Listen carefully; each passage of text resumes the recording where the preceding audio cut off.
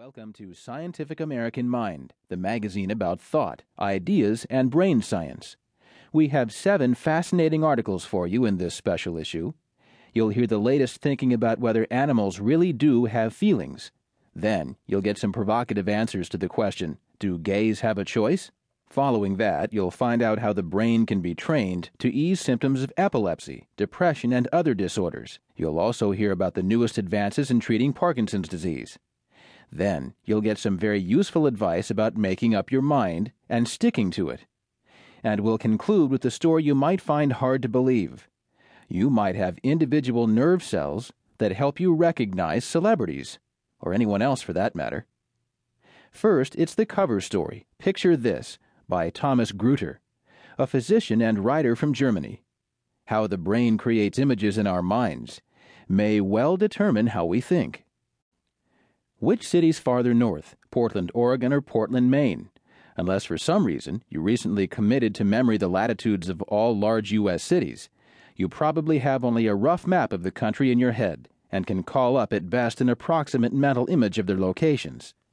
Or perhaps your mental picture is so precise that you know the right answer, Portland, Oregon. This ability to conjure internal images may seem matter-of-fact to you, but from a scientific perspective, it is anything but. How the brain generates and processes mental pictures has been a matter of much debate in the research community. The solution to the problem would illuminate an important facet of our conscious experience. The core of the issue is an even more fundamental question that has occupied philosophers for millennia. What are thoughts made of, and how are they represented in the brain? As with many other areas of neuroscience in recent years, brain imaging technology is providing some insights. Sharp or fuzzy? Philosophers have pondered the origins and purpose of mental imagery since ancient times. The first person to approach the problem using scientific methods was the renowned anthropologist and statistician Francis Galton, a cousin of Charles Darwin. In 1880, he published in the journal Mind the results of a survey he conducted among numerous colleagues and friends. The task he set was to have all respondents imagine the table at which they had breakfast in the morning. Galton was interested in the number of details his test subjects could recall, and precisely how the image was constituted. In other words, how colorful and vivid was it? The results puzzled him.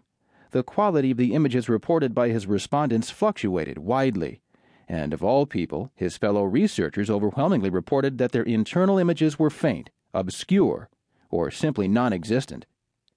How could that be? Later investigators noted a methodological flaw in the way Galton posed his research question. One person's mental image simply cannot be compared with another's. What was missing in his question, how clear is your mental image, was some kind of uniform reference point.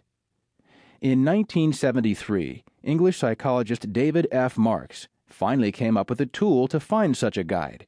Now at City University in London, Marks developed the Vividness of Visual Imagery Questionnaire, or VVIQ, which is still the most widely used instrument for this purpose. The VVIQ asks respondents to compare the clarity of their mental imagery with the quality of their perception when actually looking at something.